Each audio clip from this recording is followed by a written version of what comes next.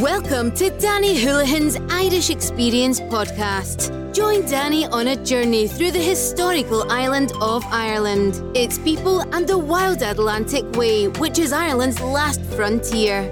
Experience the music and the culture that makes up the longest coastal driving route in the world. Now, please welcome your host, Danny Houlihan. Cuireann fáilte to Danny Houlihan's Irish Experience Show. I hope you're all safe and well. In this episode, I will travel back to Palm Sunday, 5th of April 1914, and to the newly built Universal Radio Syndicate's wireless station in Ballybunion, North Kerry, and the events that surrounded that famous day.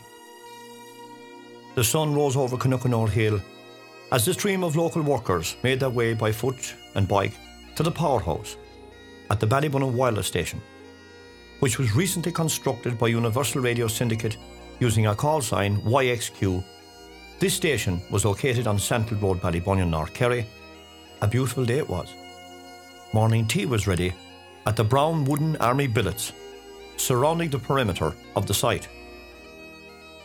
Climbing the 500-foot iron mast that morning, and after several mugs of whisky to prevent cold, the radio station's riggers ascended the iron mast, towering over the area of Ballybunion, very slowly until they arrived on the triangular platform at the top of the tower, known as the Crow's Nest.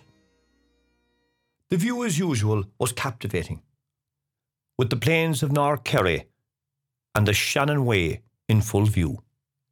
The workers continued tightening the large nuts with the use of large spanners which they had on that day. The mast was completed, and the crew on the ground were busy finalising the bracings of the massive steel guy ropes that anchored the bases to the concrete base. However, later on in the afternoon, a storm was brewing. The animators on the 300-foot towers were now sending down readings to the transmitting station, a high increase in wind speed on the towers. This alerted the station's engineers on duty, who quickly dispatched all ground crew at YXQ to secure the massive steel tubular 500-foot tower. As the crews tirelessly tightened the mast, the wind got stronger and stronger. Their efforts were becoming futile. It was only weeks previously that the ground crews in Ballybunion were finalising the other 300-foot towers and the tubular steel pipes of the huge 500-foot tower, west of the telegraph and transmitting building, having been brought to the site by the Lartigue monorail from the station in Listowel.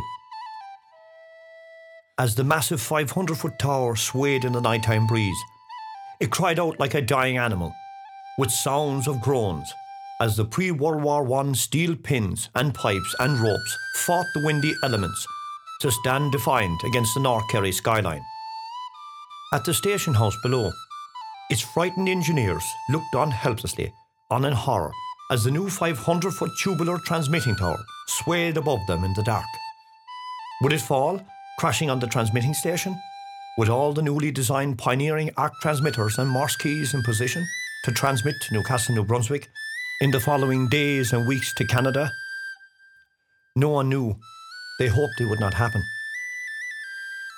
The northwesterly wind rose stronger to storm force as the heavy rain clouds rushed in over the Shannon estuary towards the giant Ballybunion wireless station. The sounds of the straining steel pipes were deafening in the locality and heard for miles distant as the steel guy ropes and insulators clattered like castanets in the Ballybunion skyline. One of the engineers shouted, "Look out! The anchor steel is bending at the base." Sure enough, the southern anchor steel and tubular pipes were bending southwards. Again, the giant tower swayed in the tempest. Then a loud crack was heard in the station house as the southern part of the tower leaned forward only on two anchor pipes. The steel crosspins tore off each other as the 500-foot tower buckled, unable to keep upright, and began to fall in a southerly direction. The sound of the crashing tower was heard in Ballyduff and along the Shannon estuary as a series of explosions were heard. These explosions were the porcelain insulators disintegrating over the 500 feet above the Ballybunion skyline. The mast fell at a rapid pace, bringing with it thousands of tons of steel bars and guy ropes and rigging from 500 feet above to the ground below. The groundsmen and engineers fled in all directions, as their attempts to save the massive tower were in vain. 2 groundsmen took shelter in a southern wooden maintenance building, but escaped with their lives as the tower crashed just feet in front of them. The engineers, such as Archie Stevens and others, looked on as the heap of tangled steel and rigging crumbled before their eyes. Luckily for the engineers, the masts fell in a southerly direction. Otherwise, more damage would have been done to the other 300-foot mast, which was several hundred feet west of the fall, and indeed the station or transmitting house below it. Tradition relates that the fall of the tower occurred at night time. One can just imagine the workers frantically trying to save it, and the fact that under the cover of darkness of night, with only paraffin lamps to aid their attempts. As the dawn broke, the chief engineers wired to London and reported the damage to the 500-foot mast. The reply from chief engineer was to rebuild. This time, Cyril Frank Elwell's wooden lattice mast would be used, and his plans. On site in Ballybunion, a meeting was held at the station house that morning, and orders were dispatched to the groundsmen and tradesmen to strip the fallen mast without haste. The stricken mast lay in a southerly direction, its bent crow's nest and platform half buried up to 10 feet in the sandy soil. Its upper ladder lay flat in the sandy soil. Its pulley system lay buried in the sand, just beyond the twisted platform. The area was covered with guy ropes and twisted steel and broken insulators everywhere. And in fact, this is from the pictures we have of the fall. The riggers quickly dismantled the heavy guy ropes and tethers to the mast and other towers, clearing a path for the groundsmen to commence the removal of the heavy steel tubular mast sections. First, the platform and crow's nest was stripped. Then the unbolting of the 10-foot steel pins that held the mast into position. The final phase in the operation was the removal of the steel sections from the impact area. Back in the direction of the station house, the remainder of the anchor seal was still anchored to the base in front of the telegraph house. This process only took several days, as the groundsmen worked around the clock to clear the area. Even at night time, there was a crew working in the dark, under paraffin lamps and the moonlight.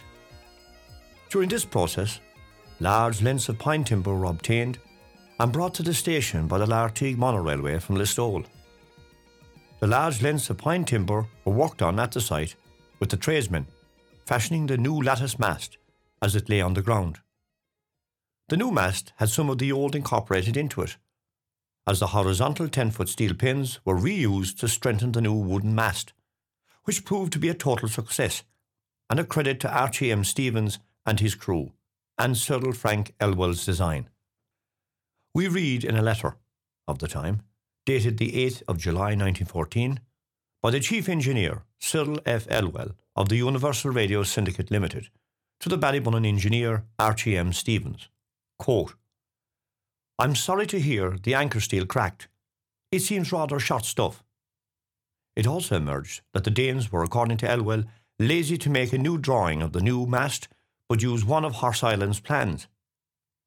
The letter goes on to approve of Stevens' mending of the broken anchor bar, which, according to Elwell, will hold.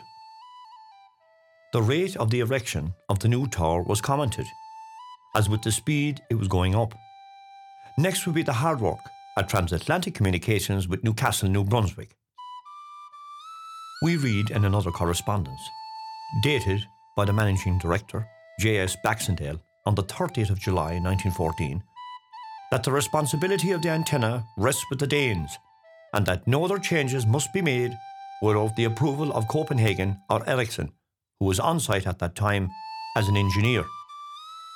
Work continued as usual on the lattice sections of the new 500-foot tower, as it slowly rose again from its concrete base under the instruction of engineer Archie Stevens on Cyril F. Elwell's design. Steel pins from the former mast were used to brace the massive wooden pine tower. Once built and oiled, the work in getting the technical apparatus for the station begun. In 1917, the Marconi Company bought the Universal Radio wireless station in Ballybunion and at Newcastle, New Brunswick in Canada. which it closed. Ballybunion survived for a few years more, when on the 19th of March 1919, Marconi radio engineer W.T. Ditcham transmitted the first human voice east-to-west voice speech transmission from Ballybunion to Louisbourg, Nova Scotia, Canada. The tower again played a vital role in world communications, with a new telephony transmitter installed. When local man Michael Daly, steeplejack, climbed the tower to a height of 500 feet and installed the aerial for W.T. Ditcham, family members have related to me that Michael, before climbing the mast, was given mugs of whiskey due to the height and the fact of the cold temperature at the top of the mast. Michael descends the mast and enters the station house, reporting back to Ditcham, who commenced transatlantic communications from Ballybunion to Louisbourg, Cape Breton, Nova Scotia. The company ceased its operations in Ballybunion in 1924, when it was closed and sold off in lots. Groundsman Jack O'Callaghan has described the closure and the station being sold off for scrap, thus ending the famous history of the wireless station in Ballybunion, YXQ. I hope you've enjoyed our visit back to the famous wireless station in Ballybunion, YXQ, and its founders and the history associated with it. I have another podcast on the site in relation to the radio station, so check it out. So for now, until we meet again, slán. Bye. Thanks for listening to our show. Through its people, its heritage and its rugged coastline, this is truly Danny Houlihan's Irish experience. Bye for now.